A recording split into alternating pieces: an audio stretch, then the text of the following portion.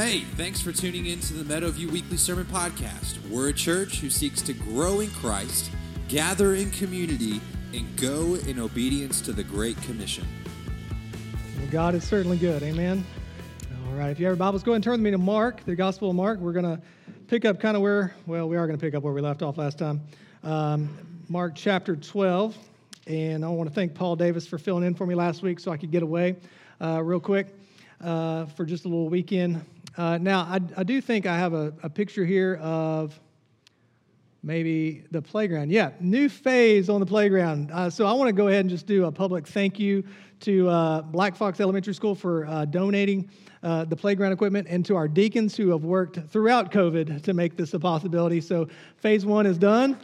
And I'm just going to be honest with you, the deacons have now proved that they can do some major damage. Construction damage. But, we're super excited. So if you have time today on this beautiful fall afternoon, go check that out. Phase one is done there. So Mark's Gospel, picking up in Mark chapter 12, and we're going to ask this question, what's the value? It's that time of year again, and we are at our house planning a yard sale. And so there is the question that we keep asking ourselves, what is this worth? Is this worth anything? Is this the trash pile? Is this the sale pile? Is this a keep pile? What is this worth, really? And so if you've ever done a yard sale, you realize that it's all worth about a quarter, right? That's about what it's worth. That's what they're going to ask you to, hey, how about a quarter for that? And you're going to go, fine, just take it. Just get it out of here. There was an auction that took place for a painting back in 2018, in October of 2018, and it was a picture. This painting was from a guy named Banksy, which is an English artist. And as you can tell there, this picture, it actually went up for auction and sold for $1.4 million. If you don't know the story about this, you can see that half of the picture is shredded, right? So Banksy, what he did is he said, if my painting ever goes up for auction, he rigged in a paper shredder into the frame there, and as soon as the guy said sold, boom, it went and just started to destroy itself, but then it malfunctioned, and so it's half shredded and half not shredded, and is now worth more than $1.4 million because it's a one-of-a-kind from Banksy. Isn't that amazing? Don't you think it would be awesome if it really had worked and the whole thing shredded after you paid $1.4 million for it? It was just shredded paper. I thought that was a remarkable story. What's it worth? That's really the question we're asking. That's not worth $1.4 million. But Jesus, in this transition, now we know that Jesus has gone into the temple the first day. He triumphal entry. So I'm going to give you a little background of where we are in the story. Triumphal entry. Walks into the temple, looks around, leaves. The next morning, he curses a fig tree as a precursor of what he's going to do as he goes in and he cleanses the temple. And then he comes back the next day, he begins to teach in the temple, and then they begin to send wave after wave after wave of people to attack Jesus, to trick him up on his words so that they can have him arrested or turned over to the Romans. And so Jesus is in the middle of this, of all this that's going on, and this is kind of the transition that takes place. Mark chapter 12, verses 32 through 34. And the scribe said to him, "You are right, teacher. You have truly said that he is one and there is no other besides him. And to love him with all the heart and with all the understanding, with all the strength, and to love one's neighbor as oneself is much more than all whole burnt offerings and sacrifices." And when Jesus saw that he answered wisely, he said to him, "You are not far from the kingdom of God." And after that, no one dared ask him another question. No one dared ask him more questions. It's much more than. There's this point where they're asking question after question after question, and Jesus is about to give a rebuttal because they're not going to ask any more questions. But the truth is that Jesus is leading to this point to say, listen, there's something that's way more valuable than anything you're talking about. None of these disputable matters that you're talking about. There's something that's way more valuable, and it's knowing who Jesus Christ is. Augustine said this, Christ is not valued at all unless he is valued above all. Christ is not valued at all unless he's valued above all. So how much value does Jesus hold in your life? What's he worth? This is the question that now Jesus is going to throw back on those who are listening, because he knows that the cross is just 2 days away. Let me pray for us. Father, I thank you so much for your word. The truth that has already been presented this morning, the gospel. Lord, we thank you for the testimony of Chris. We thank you for the testimony of the gospel that while we were yet sinners, you died for us. That you had a plan in place from the very beginning of Genesis to redeem those who you've called. Father, we thank you that we stand here and sit here today able to sing songs of praise, knowing who you are and holding up your value above all else. Father, it is our prayer that we would value Christ above all else, that you would take the number one spot in all of our hearts. It's in Christ's name we pray. Amen. I hope you have your papers ready and pencils ready, because you're going to have to take some notes, because I'm going to fly through some covenants real quick. But I want you to see that the value of a right messiahship. Jesus gets to the point that if you're going to understand this section of Scripture, then you have to have a right understanding of Jesus as Christ or Jesus as the Messiah. And so verse 35, he says this, and he uses Psalm 110 as he's teaching. And Jesus taught in the temple, and he said, "How can the scribes say that the Christ is the son of David? David himself is in the Holy Spirit declared, 'The Lord said to my Lord, sit at my right hand until I put your enemies under your feet.' David himself calls him Lord. So how is he his son?" And the great throng heard him gladly. Jesus begins to declare that the Messiah is the Lord by using a messianic psalm that was written by David by the power of the Holy Spirit. I know that's deep, but this is kind of where he's going. He's saying, look, if you want to know what really is valuable, you got to understand who the Messiah is, and Jesus is the Messiah that is the long-awaited one. John MacArthur says, you cannot be wrong about your Christology and receive the gift of salvation. So the most important thing for any of us to gather and to grasp today is that Jesus Christ is the long-awaited Messiah. And in fact, this word Messiah in the Greek term is Christos.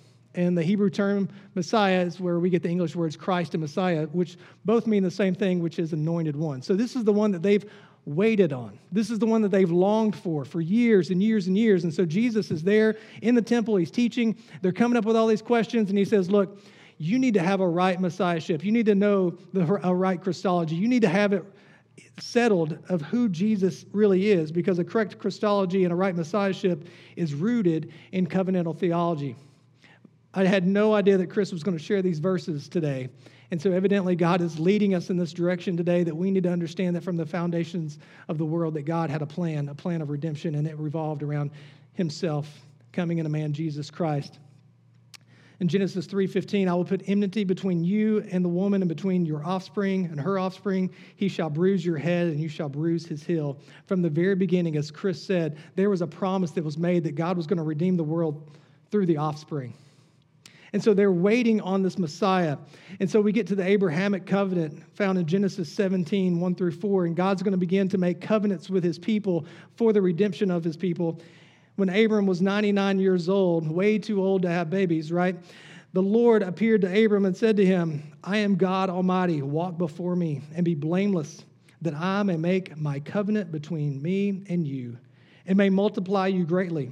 Then Abram fell on his face, and God said to him, behold, my covenant is with you, and you shall be the father of a multitude of nations.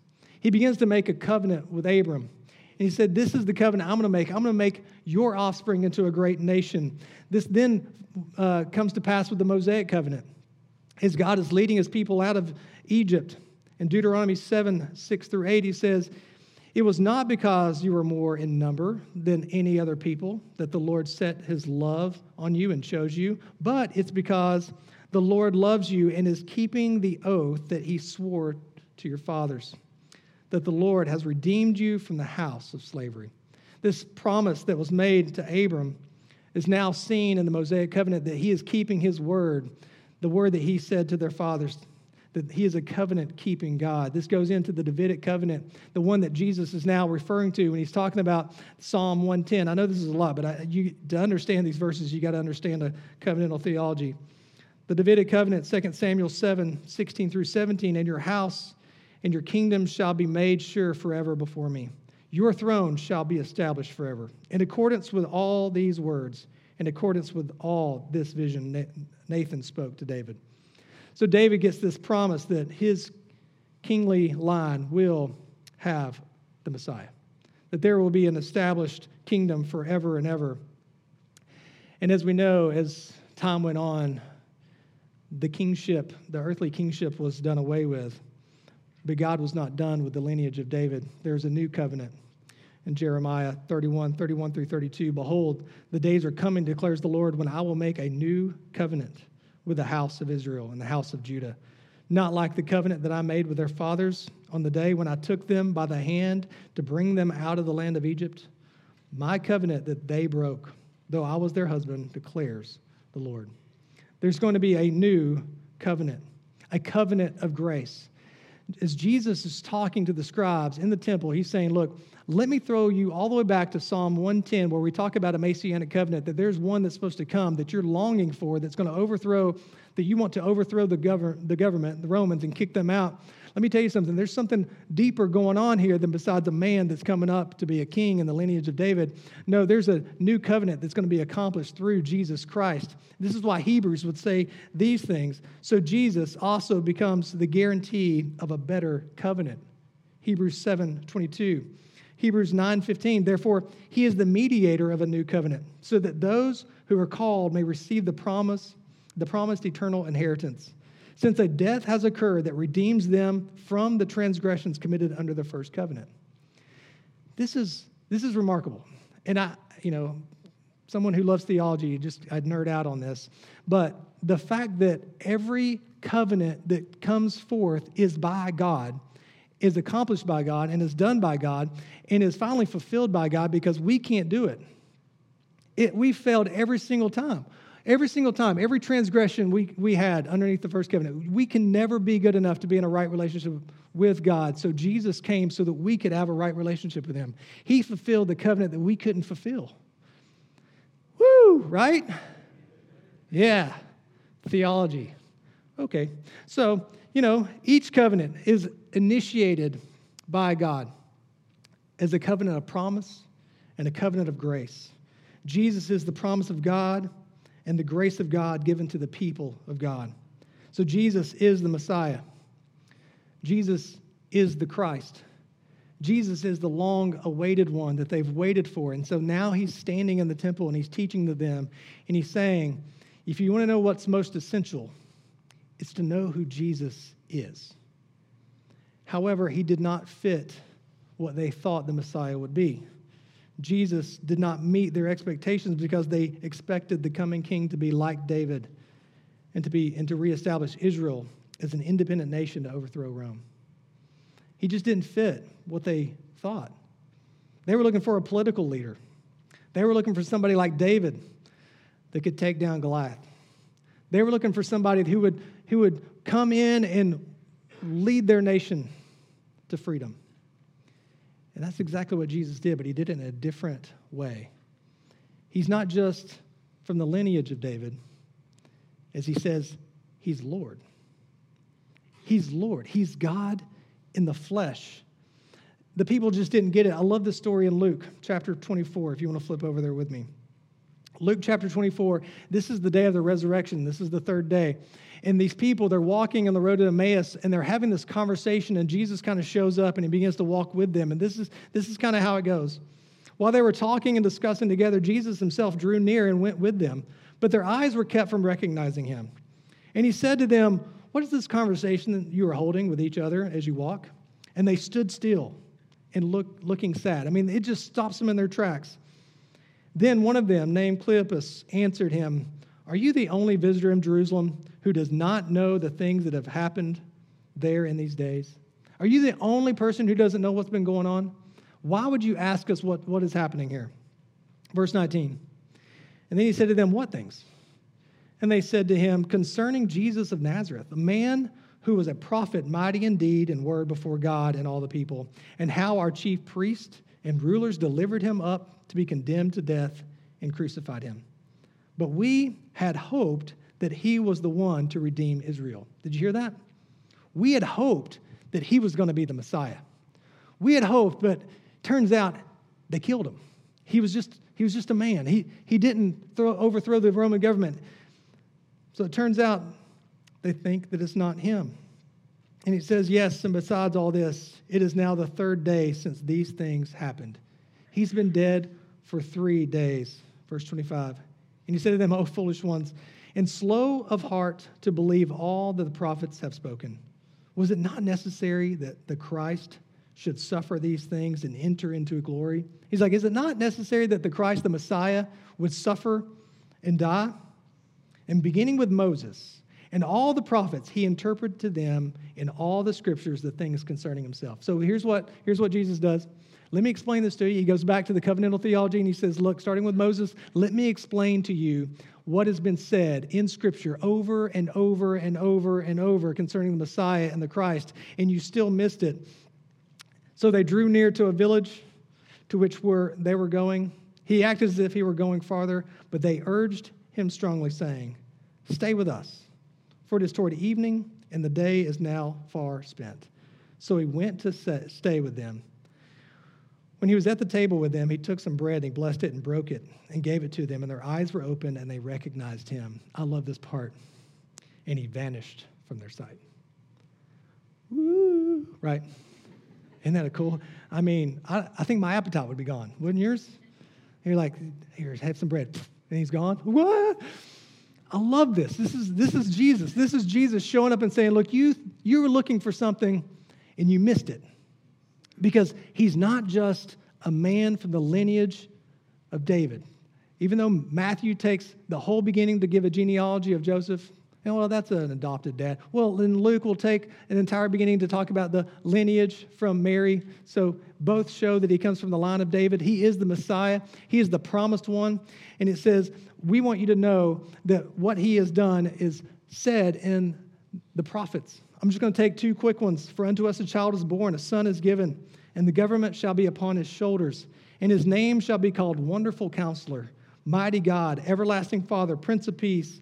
Of the increase of his government and of peace there will be no end on the throne of David and over his kingdom. Jesus is the promised one that came from the lineage of David. There shall come forth a shoot from the stump of Jesse.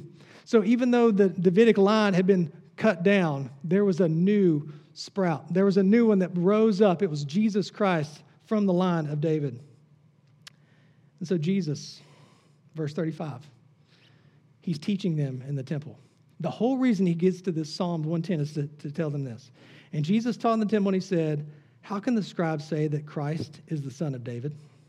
David himself, in the Holy Spirit, declared, the Lord said to my Lord, sit at my right hand until I put your enemies under your feet. David himself calls him Lord. So how is he his son? And the great throng heard him gladly. Jesus is answering the question that he received back in Mark chapter 11, by what authority do you do these things? And he's saying, I do them by the authority that I'm the Lord. I'm not just a man from the lineage of David. I'm the Lord. The Holy Spirit declared through David that I'm the Lord. The Lord declares that I'm the Lord. Jesus is interpreting the psalm to show them that he's not just a mere mortal, but he is God in the flesh. Jesus is interpreting the psalm for these scribes by telling them that David, who wrote the psalm, and the Holy Spirit is saying that God himself, creator of the universe, has designated a position for the Messiah at his own right hand, the place of ultimate authority. This is a remarkable thought that Jesus is going to sit at the right hand of the Father. He's going to sit at the right hand. God identifies the Messiah as Lord, taking place at the right hand, which makes him co-equal in rank, in authority, and deity. You want to know who the Messiah is? The Messiah is the Lord. David declared by the power of the Holy Spirit that he's Lord. Mark ends his gospel with this in chapter 16, verse 19. So then the Lord Jesus, after he had spoken to them, was taken up into heaven and set down where? The right hand of God. Acts 7, 55 through 56, and the stoning of Stephen. But he, full of the Spirit, gazed into heaven and saw the glory of God and Jesus standing where? At the right hand of God. And he said, behold, I see the heavens opened and the Son of Man standing at the right hand of God. Paul says in Romans 8:34, Who is to condemn? Christ Jesus is the one who died. More than that, who was raised, who is at the right hand of God, who indeed is interceding for us. So we have Jesus Christ, who is the Messiah, the long-awaited one, who was not just a man from the lineage of David, but he is Lord. He's been Lord. The Holy Spirit calls him Lord. The Lord calls him Lord. And he's standing at the right hand of the Father. And what's he doing? He's interceding for us because we couldn't fulfill the covenant, but he fulfilled it on our behalf. Yes, you're getting it. This is great, isn't it? Man, this is good stuff. Hebrews 1:3, he is the radiance of the glory of God and the exact imprint of his nature, and he upholds the universe with the word of his power. And after making purification for sins, he sat down at the right hand of the majesty on high. Jesus is the Christ. We need a right Christology. We need a right messiahship to understand who Jesus really is. So here's the gist of what Jesus is getting at. With these scribes, if God calls Jesus Lord, and if David in the power of the Holy Spirit calls Jesus Lord, then do you call him Lord? This is the question he poses to these scribes, the people who know the Scriptures. If this is what the Bible teaches, then who do you say Jesus is? This is the same question that we have to ask ourselves today. It was C.S. Lewis who famously penned the phrase, Jesus was either a liar, a lunatic, or he's Lord. He's a liar, and he was just a magician. He did things that made you think something. He sleight of hand, did all these miracles. Or he's a lunatic. He would be like David Koresh for the Branch Davidians, right? He actually said, if the Bible is true, then I'm Christ. I think we can all say he was a lunatic. Or Jesus really is Lord. God calls him Lord. David, by the power of the Holy Spirit, calls him Lord. And after making purification for our sins, after completing the covenant of grace that we couldn't do on our own, he sits down at the right hand of the Father where he has all power and authority and control, and he's interceding for those who have put their faith in him.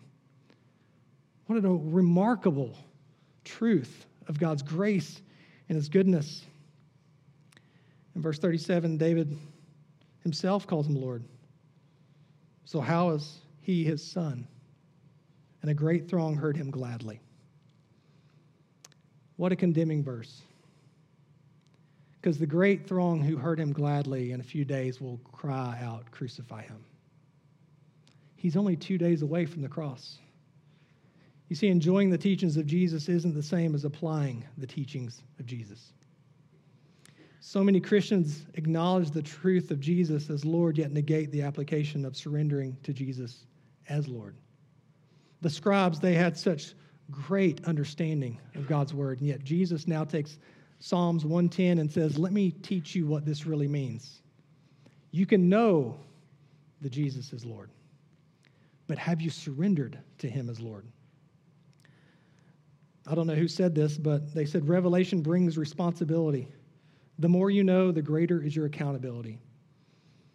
I'm going to be honest with you, us who are here this morning, possibly who have been raised in Christian homes, raised in churches our entire life, who know story after story after story from the Bible. God has been revealed to us over and over and over.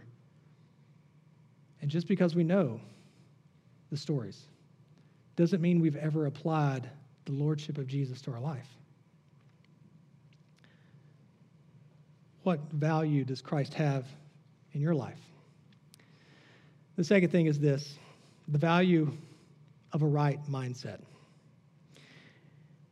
And in this teaching, verse 38, he said, beware of the scribes who like to walk around in long robes and like greetings in the marketplaces and have the best seats in the synagogues and the places of honor at feast, who devour widows' houses, and for a pretense make long prayers. They will receive a greater condemnation. Jesus uses this word, beware. Watch out.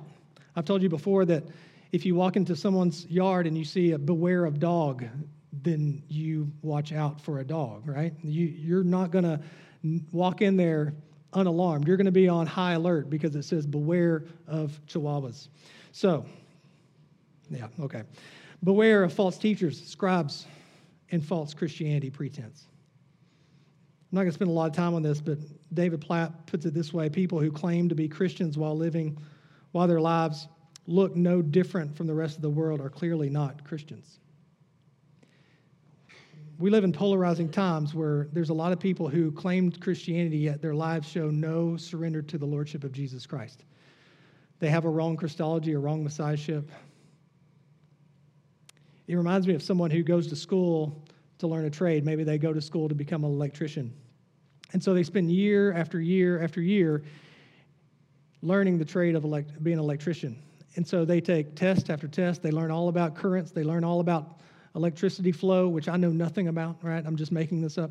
And they're learning all of these different things. And when it comes to final exam time, they make a 100. I mean, they know everything there is about electricity. They take that and they say, look, I made 100. I'm best of the class. And they're like, okay, great. We want you to go wire this house. I've never actually done it. I don't really know how to do it. I just know all the information. There's many Christians who say, oh, I know a lot about Jesus. I know a lot of information. I mean, I can ace the, VBS questions. I know all those things. Well, I've never really applied Jesus to my life. Beware, Jesus says, of scribes. Beware of professing information with no life transformation. He says, watch out, because the tendency is that if you know a lot, you may not apply a lot. Beware of the scribes who walk around in long robes and like greetings in the marketplaces and have the best seats in the synagogues and places of honor at feast. He says, beware of pursuing the acceptance from others over the application of truth. A lot of Christianity today is more concerned about acceptance than it is truth.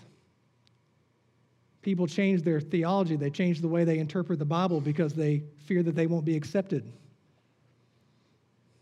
It reminds me of Jude, the half-brother of Jesus, in verses 3 through 5 and verse 8. He said, Beloved, although I'm very eager to write to you about our common salvation, I found it necessary to write appealing to you to contend for the faith that was once for all delivered to the saints. For certain people have crept in unnoticed, who long ago were designated for this condemnation, ungodly people who pervert the grace of our God into sensuality and deny our only Master and Lord Jesus Christ. Now I want to remind you, although you once fully knew it, that Jesus, who saved a people out of the land of Egypt, now Jesus gets credit for saving people out of Egypt, afterward destroyed those who did not believe. Verse 8, in a like manner, these people also, relying on dreams, defile the flesh, reject authority, and blaspheme the glorious ones. He says, look, there's people who have a lot of knowledge, yet deny the truth. There's a lot of people who pervert the grace of God for sensuality, for their feelings, for what they think makes them happy.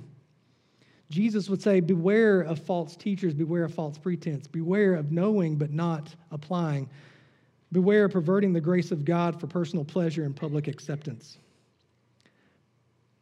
I can't tell you how many people on Facebook, and I'm just going to use that as an example, will say, I'm a Christian, and yet they support all of these things that support people's sensuality and sexual practices that are not congruent with God's word. Beware of excusing sin while acting spiritual. Beware of excusing the sin that's in your life while acting spiritual. I read a story about a woman who wrote a letter to her pastor. This is not a personal story, okay? I'm not like, I once heard a story about, no, I'm not doing that. I actually read a story about a lady who wrote to her pastor to inform her pastor that she had found someone and fallen madly in love with him. She said to her pastor that they were beginning to live together. She further stated that God had brought them together in spite of the fact that they were both married to other people. You can't say God's leading you to do something that's contrary to his word, because he's Lord. A right messiahship, a right Christology means that he's Lord. He's not just a man from the lineage of David. He's the Lord, God in the flesh, who came to make the covenant work on our behalf. the covenant of grace, the covenant of mercy. There's the last thing. I'll close with this one, the value of right motivation. Verse 41. After teaching, Jesus went, he sat down opposite of the treasury and watched the people putting money into the offering box. Many rich people put in large sums, and a poor widow came and put in 2 small copper coins, which make a penny. And he called his disciples to him and said to them, "Truly I say to you, this poor widow has put in more than all those who are contributing to the offering box. For they all contributed out of their abundance. But she, out of her poverty, has put in everything she had, all she had to live on." I like what Danny Aiken says. He says, on the topic of money, there's 2 things that are certain. Number 1, the Bible has a lot to say about it. Number 2, no one likes to hear it. Right? So the good news for you today is that this is not a story on tithing. This is not a story about really our responsibility to give. It's just an everyday incident that illustrates the contrast between those who serve God out of hypocrisy and those who serve him out of spiritual devotion. It's simply an object lesson that Jesus stops and he says, "Disciples, I want you to see this. This lady, her heart's in the right place. She values me more than her own life because she has nothing to give, and she gave all." Jesus points out the object lesson of valuing God. Mark tells us that she brought 2 copper coins, or 2 mites, as another version would say, which together made up 1/32 of a denarius, which was a day's wage. Really, this was the smallest amount of money that she could bring. And Jesus points out the fact that the wealthy people were giving out of what they could spare, and yet this lady had nothing to spare, but she gave all that she had. When we value Jesus as Lord, we don't just give what we can spare. We don't give our spare time. We don't give our spare money. We don't give our spare resources and our spare gifts. We don't ask Jesus to come to the yard sale. Here's the things I don't want anymore, and I'll just give them to you. We don't give him our spare. We give him all that we have.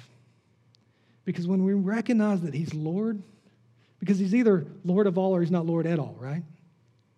When we recognize the value of Jesus Christ, he doesn't get the leftovers of our life.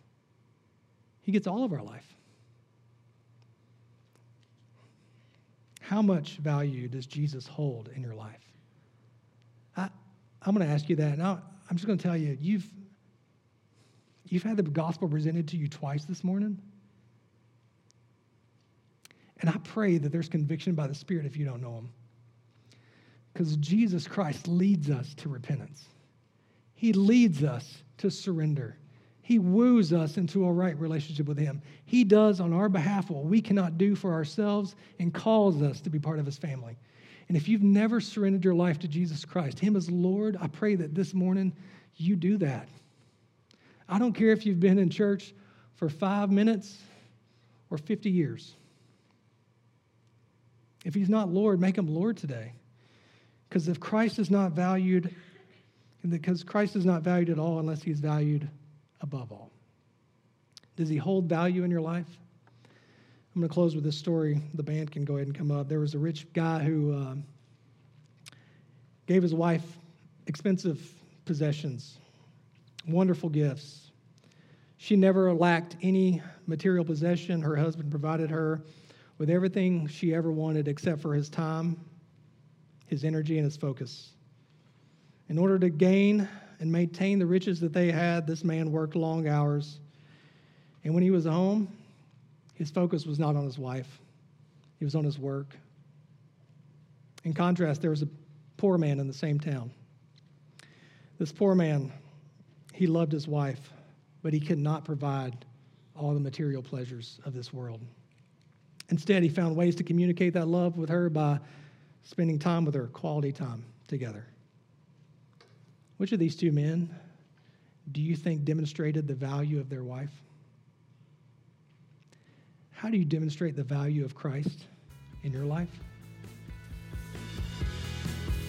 Thanks for listening. It is our prayer that this message has helped you grow in your walk with Christ. Please subscribe to hear new sermons each week.